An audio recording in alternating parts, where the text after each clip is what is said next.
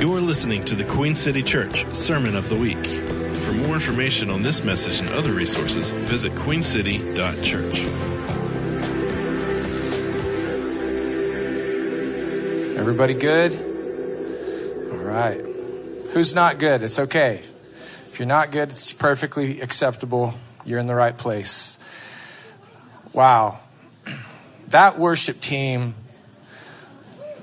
I don't even know what to say. It was just too much. Do you notice this thing during worship where we sing these songs about the Father's love, and we sing songs about just how kind God is as he relates to us. We sing these songs of thankfulness they're just more about the virtues of God's love in our lives. And it is really worth singing about. But something really happens among the people of God when we turn all of our attention to just glorifying him with nothing else attached to it. I mean, this room heated up to a degree that while we were praising the Lord this morning, I was just standing there going, this is my dream come true. This is my dream come true. This is heaven on earth. This is the worship of Almighty God taking place on the earth in such a way that it just changes us. And man, that is just so good to be a part of, isn't it? Praise the Lord. Well, guys, this is a piece of paper. And this is a pen. It's very old-fashioned instruments here.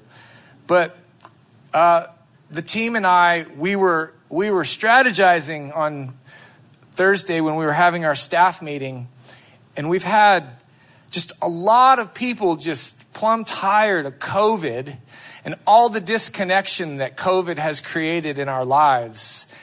And we've had so many people ask us about home groups or connect groups or whatever you want to call them.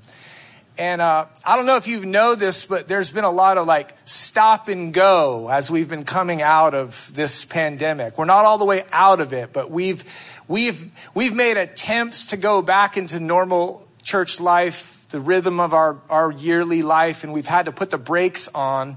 But I really have the sense it might just be time for us to get together. Yeah.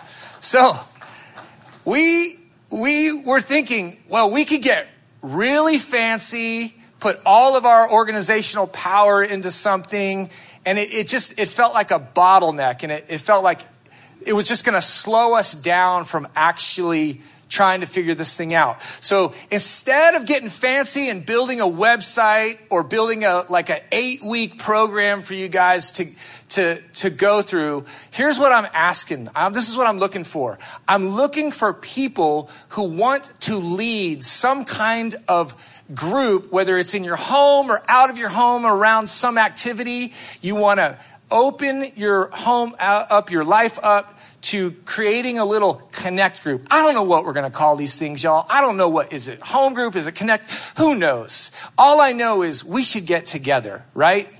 I'm going to put this paper and this pen right up here. If you are interested in leading a home group in this church, just come put your name and your email address, and we're going to get a hold of you. And very shortly, we are going to have a disorganized, glorious bunch of ways that y'all can have coffee together. Amen? All right. That's good news, right? Put that right there. Okay. Yeah. Man. Well, welcome to part 1 of my series called Strange Ways. How many of you guys heard that I was going to be preaching this last week and you were like, wow, strange ways? That sounds so weird. I'm coming to church because I want to find out what that was about. But I've had this thing in my heart where I pay attention. I really pay a lot of attention to what's going on in the world and what's happening in the church and the correlation between those two things. And I've just noticed that in some ways the church has lost some ground in understanding who they are and what they're supposed to be doing. So in this series, Strange Ways, I want to explore that with you. And I want to start out this series by reading a scripture. It's found in Acts 17. I think we have it. It goes like this. Paul was waiting for Silas and Timothy to meet him in the city of Athens. He was deeply troubled by all the idols he saw everywhere in the city. He went to the synagogue to reason with the Jews and the God-fearing Gentiles, and he spoke daily in the public square to all who happened to be there. He also had a debate with some of the Epicurean and Stoic philosophers. When he told them about Jesus and his resurrection, they said, "What's this babbler trying to say with these strange ideas that he's picked up?" Isn't that a great line? I love it. If you can call Paul a babbler, I mean, if Paul can be called a babbler, then you and I can as well. Amen. Others said, "He seems to be preaching about some foreign gods." They took him to the high council of the city. "Come and tell us about this new teaching," they said. "You are saying some rather strange things, and we want to know all about it." That's the word of the Lord this morning. Let's pray. Heavenly Father, we love you. We're glad to be here in your presence. We know that you are speaking to us. We know that in the confines of this community, you are establishing us in your wisdom and grace. And we ask you that where we are weak, Father, that you would reveal to us how strong that we really are in the power of your Holy Spirit. And Holy Spirit, we ask you that this morning that you would keep moving in this meeting. That's our expectation, that you're moving in a new way among us. In Jesus' name, and all God's people said, amen. All right. So this series, Strange Ways, it seems a little peculiar, but I felt compelled to explore with you some of the unique things that make Christians distinct within the grand spectrum of the world's religions and philosophies, all right? Like Paul in Acts, as followers of Jesus Christ, today we have distinct beliefs, we have a distinct way of living, and we have a distinct hope and message that inform the rest of our lives. And these distinctions can make us appear strange to a world that we're living in. Because they are not, those ways, those beliefs aren't necessarily in step with the conventional wisdom of the society that we live in. Paul was preaching Jesus and his resurrection within the confines of the Stoic philosophers, and to their ears, it was weird. What Paul was saying and speaking into the world made no sense to many of the people who are hearing it. So conventional wisdom is the prevailing, accepted societal norms. Oftentimes, following Jesus or following the ways of Jesus will place you in direct opposition to the conventional wisdom of the age that you're living in. All right? Are you with me so far?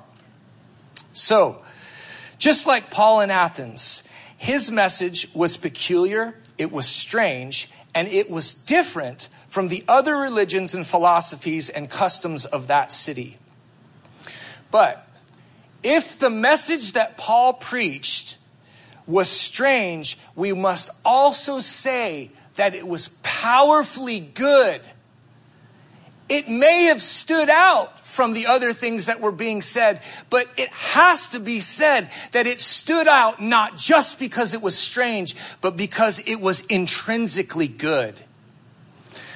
Paul was working on the same project that Jesus was working on in Luke chapter 4 and then through the rest of the Gospels. So what was Jesus working on? So 2,000 years ago, Jesus starts announcing the good news, and it was distinctly good. It was not vague. He didn't show up with a vague, strange, disembodied wisdom that only the super spiritual in the world could discover. No, Jesus came preaching a word that was for everybody who was willing to receive it on his terms, and it was intrinsically good. And here's how he announced it. He goes to the temple in Luke 4 and he says these words. Somebody hands him the scroll of Isaiah and he reads this. The Spirit of the Lord is on me, for he has anointed me to bring good news to the poor. He has sent me to proclaim captives that the captives will be released, that the blind will see, and that the oppressed will be set free, and that the time of the Lord's favor has come. So there's no sense of vagueness in this declaration. Amen? Jesus came to tell us and to show us that God's desire for us is good. God's kingdom is a good kingdom, and it stands in stark contrast to the other kingdoms of this world. All right? So when Jesus shows up on the scene, he disrupts the current order of the world. When Paul goes to Athens, he disrupts the normal, conventional wisdom, the order of that city. Jesus Christ came announcing the good news, and through his life and death and resurrection, that God was happy about people. This was a new thought. This was a new thought when he started delivering this message. It confused a lot of people. So Jesus, his intention, which is also God's intention, he came here to do this. He came to set people free from the works of darkness. He came to set people free from fear and unbelief. Jesus came to set people free from greed, from lust, from control, and from rage. Jesus wanted people to live a good life full of grace, full of wisdom, and full of faith. This is God's intention for you. This is Jesus' intention for you. When Paul started carrying this good news into the world, his intention was that you would have a good life. Last week I said that a good life isn't necessarily an easy life, right? A good life is a meaningful life. Amen? All right. So, and what Jesus' intent, what Jesus wanted, what his desire for the world is also true about you and me. What Jesus hopes for, you and I hope for. What Jesus believes is what you and I believe. How Jesus lives or lived is how you and I are to be living. All right? Like 1 John 4 says this, because as he is, so also are we in this world. As Jesus is, so also are we in this world.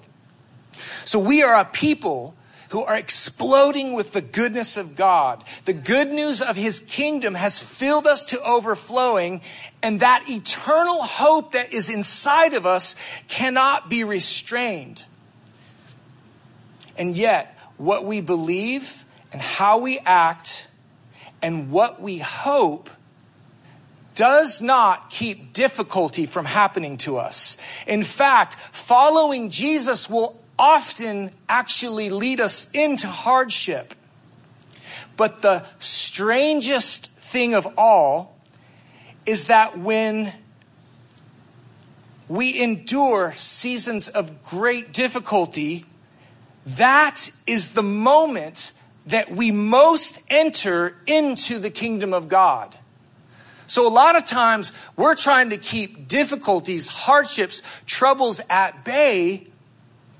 But like Ashley Pell said a few weeks ago, God did everything in his power to get you to that place, because it's that place where you will enter into the kingdom of God. All right. Some of you, I can hear your gears turning and you would like some scripture to back that up. I'm going to get there. But here's the thing. It is strange that when we go through trouble, It is not the trouble that informs us the most. It is the everlasting hope of Christ that speaks to Christians the loudest. That is a distinction, y'all. That is what you carry. Everybody goes through trouble. Everybody goes through difficulty in this life. What is strange about a Christian is that the trouble is not the loudest voice that is speaking to you. It is the hope, it is the eternal hope of Christ that is dwelling on the inside of you that has more authority in your life than the circumstances that are trying to diminish you. Our hope in Christ has more authority over us than the circumstances that we're living through. This is kind of why I always kind of shake my head and wonder at people who are trying to get away from Jesus. Because I'm thinking to myself, why would you want to cut yourself off away from the very thing that is going to give you power to live in the first place? I get that he's hard to follow. I get that he's not always the easiest to understand. But man, if you have enough grit to stick with him, he will always prove himself faithful. So listen to this fascinating passage out of the book of Acts. I don't believe I have it up here, but this is the scripture. This is my proof text to back up what I just said. Okay. So Paul and Barnabas, they go to the city of Derbe, and they're over there and they're trying to encourage these believers who are struggling through different types of hardship in their life. Some of it was persecution. Some of it was just, it's hard to make a living in the Middle East at this time. Okay. Trouble runs the gamut. There's a big spectrum on trouble that's coming after us. But Paul says it to this way to them. He says, Paul and Barnabas encouraged them to continue in the faith, reminding them, this is crazy, that we must suffer hardships to enter the kingdom of heaven. We must suffer hardships to enter into the kingdom of heaven. So here's what I'm thinking. I'm not thinking that God is up there pulling strings to make your life difficult. I'm thinking that when you start living in the goodness of God, it so disrupts the world that you live in that it naturally causes problems for you. That's the way it works. Christians who are following Jesus will have some awfully strange ways about them.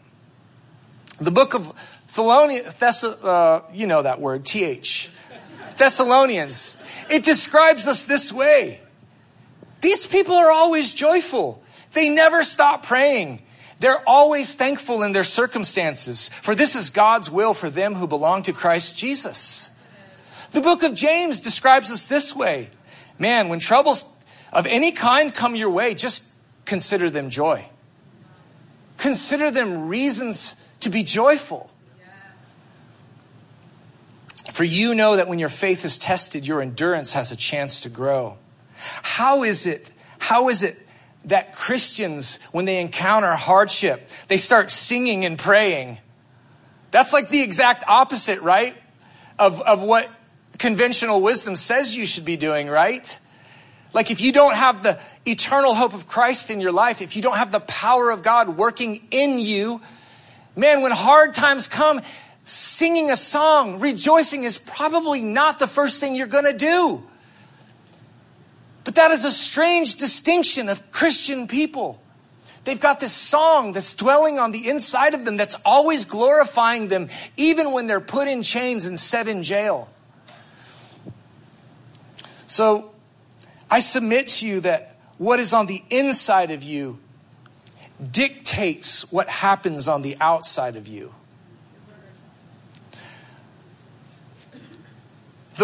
Whatever revelation of hope that you're currently living in right now is leading your behavior. Whatever understanding or whatever capacity of hope that you have living on the inside of you is directly correlated to how you're acting on the outside. If you are hopeless in your heart, Guess how the world seems? Hopeless. But if you're exploding with hope on the inside of you, everywhere you go, all you see is good things happening. The Gospels say something about people who have pure eyes, righteous hearts. Everywhere they look, they just see purity.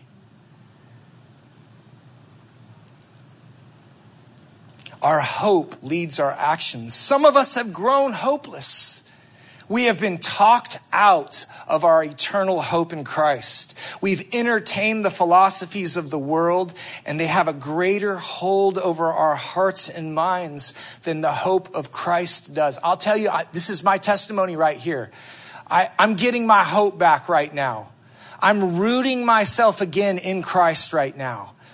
Because I tried to be fancy and walk away from Jesus or live my life outside of the hope of Jesus. And when I encountered the world, I couldn't do it.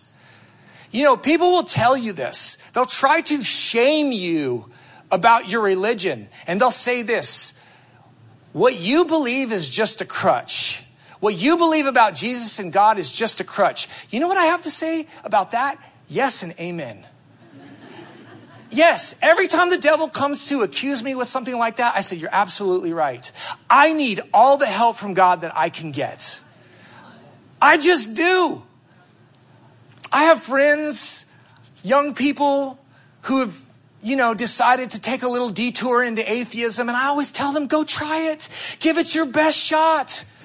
Try to overcome everything that is needing help in the world without the power of Jesus in your life. And I'm telling you, you will wear out so fast. Some of the wokest people that I know are some of the angriest people that I know. And I'm not even saying being woke is bad. You might need to wake up in some things. But I'm just saying, outside of the power of God, you don't have a chance. This is why we must go back to the testimony of Scripture to find out what God really wants. You've heard me say this before, but I'll tell you, within society, the testimony of the Scriptures have been so diminished that a bunch of well-meaning Christians like you and I have stopped believing what they say. And the Scripture is where we go to find out what Jesus said. And if you cut yourself off from that, you cut yourself off from all of the wisdom and grace that you need to live the meaningful life. But it's going to be all right because the Holy Spirit has led us here. It is a time to change our minds and to give up running our own lives and to trust God again. Because following Jesus is the good life. It may be strange. It may set you at odds with the opinions of other people, but the opinions of other people are not going to give you a meaningful life the way that Jesus will. Have you found yourself paralyzed and crippled by the opinions of other people? I know I have. Like, you feel so much shame for believing Jesus because somebody said that that's a dumb thing to do. Jesus will probably not give you an easy life, but he will give you a meaningful life. The power of Christ, which was inside of Paul, led him to a lot of places that he probably didn't want to be. The good news of God's kingdom that exploded out of Paul sent him to prison. Remember back in Luke, when we were reading Jesus' words earlier, when Jesus said, here's what I came to do. I came to set the captives free, and I came to release the oppressed. You remember that? Well, what Jesus was doing, Paul was doing too. And he and Silas are walking along. I can't remember what city they were in, but they were walking along. They heard that there was a place for prayer, so they were heading down to the place to pray. And there was this young girl who was harassing them. And everywhere they were walking around in the city, this young girl kept shouting out, these people are telling the truth about God. These people are preaching the gospel. I mean, everything she was saying was exactly right, but for some reason, Paul got really annoyed with this little girl. Well, her story was she was afflicted by a demonic spirit. And she had a power to tell people's fortunes, to tell their futures. And she was a slave to some people who were making money off of her. And Paul gets so exasperated that he turns around and he says, in the name of Jesus Christ, afflicting spirit, come out of that young girl. And instantly, the power of God healed her. And the devil went out of her, and she lost her power to see into the future. She lost her power to manifest the future. You know, Christ will set you free from witchcraft. Christ will set you free from the need to control your future, to control your life, to control other people's lives. Paul is acting out Luke 4, the project of Jesus, the good news, the kingdom of God. He turns around and sets this captive free. And guess what? Her owners got mad. You know, money is a god. It was a god then, and it's a god now. And when you begin to preach the good news of Christ and you begin to set the captives free, the gods of this age will be disrupted and they're going to get mad. But these are the strange ways that Christians walk in. They release the goodness of God into people's lives, not in the abstract, but in the concrete. And these men, they drag Paul and Silas into jail. They drag them before the authorities and they say, they have stolen our livelihood. Our slave can no longer tell the future. She can no longer tell fortunes. They keep talking about Jesus and his resurrection, and it's disrupting the peaceful city that we live in, that is making us money hand over fist, even at the expense of other people. So Paul and Silas, they get dragged into jail, and what's the first thing that they do? They're strange, remember. They begin to pray and sing. Paul and Silas, their hairy carcasses get dragged off to prison. The very first thing they do is hold a prayer meeting. It says they start singing hymns to God. I would not do that, y'all. I would call my lawyer and I would write my congressman right away. That would not be the first thing I do. But there was some reality that was so alive in Paul that he's sitting there on a cold stone floor and he just begins to praise God. And here's what happens. And I know you know this story. But as they're singing, as they're blessing God, as they're praising, there's an earthquake. And all of the doors fling open. And the chains that are on their wrists and ankles fall off. I've heard that story all my life. And here's what I have always thought. They praised God and the doors opened, and that was the miracle. Have you heard that before? Yeah, preachers are always tying this to your life. Like, if you just praise God, the doors are going to open. If you just praise God, the shackles are going to fall off and everything in your life is going to be better.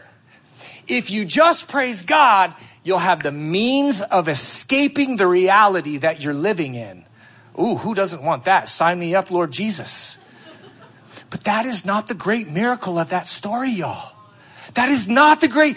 Guess what? Paul and Silas are praying and they're worshiping God, and there's an earthquake and the doors open and the chains fall off. Guess what the miracle is? They don't escape. They stay. They stay in the jail. They have an opportunity to leave their moment of darkness, but they stay. The story goes like this. The jailer, seeing that the doors were open, assumed that the prisoners had left. He drew his sword to kill himself. And Paul calls out, "Don't harm yourself. We are all here." Oh, the hope of Christ Jesus that's on the inside of you that will turn into a song in the middle of a jail is so powerful that it doesn't lead you to an escape of the thing that you're in, but it empowers you to stay right in the middle of the place that God puts you. And you know what the outcome of that was? The jailer falls on his knees and said, what must I do to be saved? And Paul doesn't whip out a volume of theology. He says, believe on the Lord Jesus Christ and you and all your household will be saved. That's all he said. That guy had no context. That jailer had no context. He had no reference point. All Paul said was believe on the Lord Jesus Christ and you and all your household will be saved. The next thing we see in that story is they're all breaking bread in the jailer's household. And they're explaining the deeper things of God to that person and that family. Jesus will send you to jail so that a jailer won't commit suicide. God will send you to a dark place so that somebody can discover the good life of Jesus in the middle of nowhere. You have to be careful how you assess your life. You have to make sure you're not judging God too quickly. You might be right in the middle of the best story of your life. You just might be in the hardest chapter. So many people give up on their life, or they give up on their life in God because they're tired of the place that they're in. And rather than going on with Jesus in the jail, they give up and they check out. I'm good with that. If you have to do that, if you have to take a detour, there's enough grace for you. But I promise you, there's enough grace to stay too. God can give you enough grace and wisdom to stay in the middle of your actual life right now. You don't have to spend the rest of your life waiting and hoping for your life to get better someday. The kingdom of God is pregnant with possibility that wants to break out into your actual life right now. Man, I got to get my phone out. I read this G.K. Chesterton quote this morning. You know, sometimes the internet's really great. I mean, I love me some Instagram. This is just so good. I gotta share this with you, but my phone is locked. Lord, forgive me for doing this to you. It's like that friend that wants to show you a video and makes you sit there watching the video. It's the worst thing ever. Here's what Chesterton said. The Christian ideal has not been tried and found wanting. It has been found difficult and left untried. Let me read that to you again, because I can hear gears turning. The Christian ideal, or the Christian life, or life with Christ, however you want to put that, has not been tried and found wanting. It has been found difficult and left untried. I'll tell you this. I have a history. I have a legacy of unfaithfulness in my own life. But God's faithfulness has been constant the entire way. There have been days when I have stopped believing in him, but I have always felt that he has believed in me. And that is true of you. That is true of all of us in this room this morning. The strange life of following Jesus will put you out of sorts with the world that you're walking in. But I promise you, it is the most meaningful life that you could possibly ever live on this earth. Amen. Isn't that good news? And the good news that even gets better is it's 11:56 and I'm done with my message. Woo, come on. I'm dialing this in, y'all. Here's what I want to do. I want to ask the worship team to come on up here real quick. And I just think it's cool that singing is the gift of God to people. Okay, so here's the thing. I've thought a lot about this. I'm an old worship leader from way back. it is true that there are other forms of artistic expression that have a lot of value. I love visual art. I love to go to art museums and just look at visual art. I love it. I wish I was a painter. Someday I am going to be a painter. Actually, I have this plan for my life. Like the last quarter of my life, I'm going to become an internationally famous visual artist. So just get ready, y'all. My Instagram is really going to be awesome then. Yeah, this is my plan. It's my plan. But so you've got all these different kinds of art. You got dance, you've got all of these legitimate forms of expression. But singing is the one thing that we can all do together. Yeah? And singing is the one thing that you can do when you're in prison.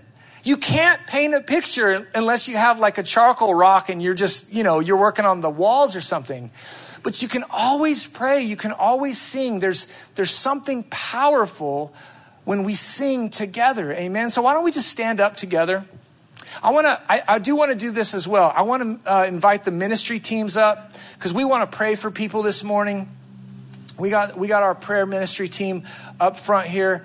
And I was talking to my friend Matt Peterson this week, and he's on our board here at Queen City, and he has a really awesome church up in Winston-Salem. But I was just kind of picking his brain about ministry time and ministry teams. And I was like, Matt, what's our goal? When we lay hands on people and when we're praying for people, what is it that we're really doing? And he said the most profound thing to me, although it was simple. He said, Andy, the thing is this. People need to be encouraged. We need courage.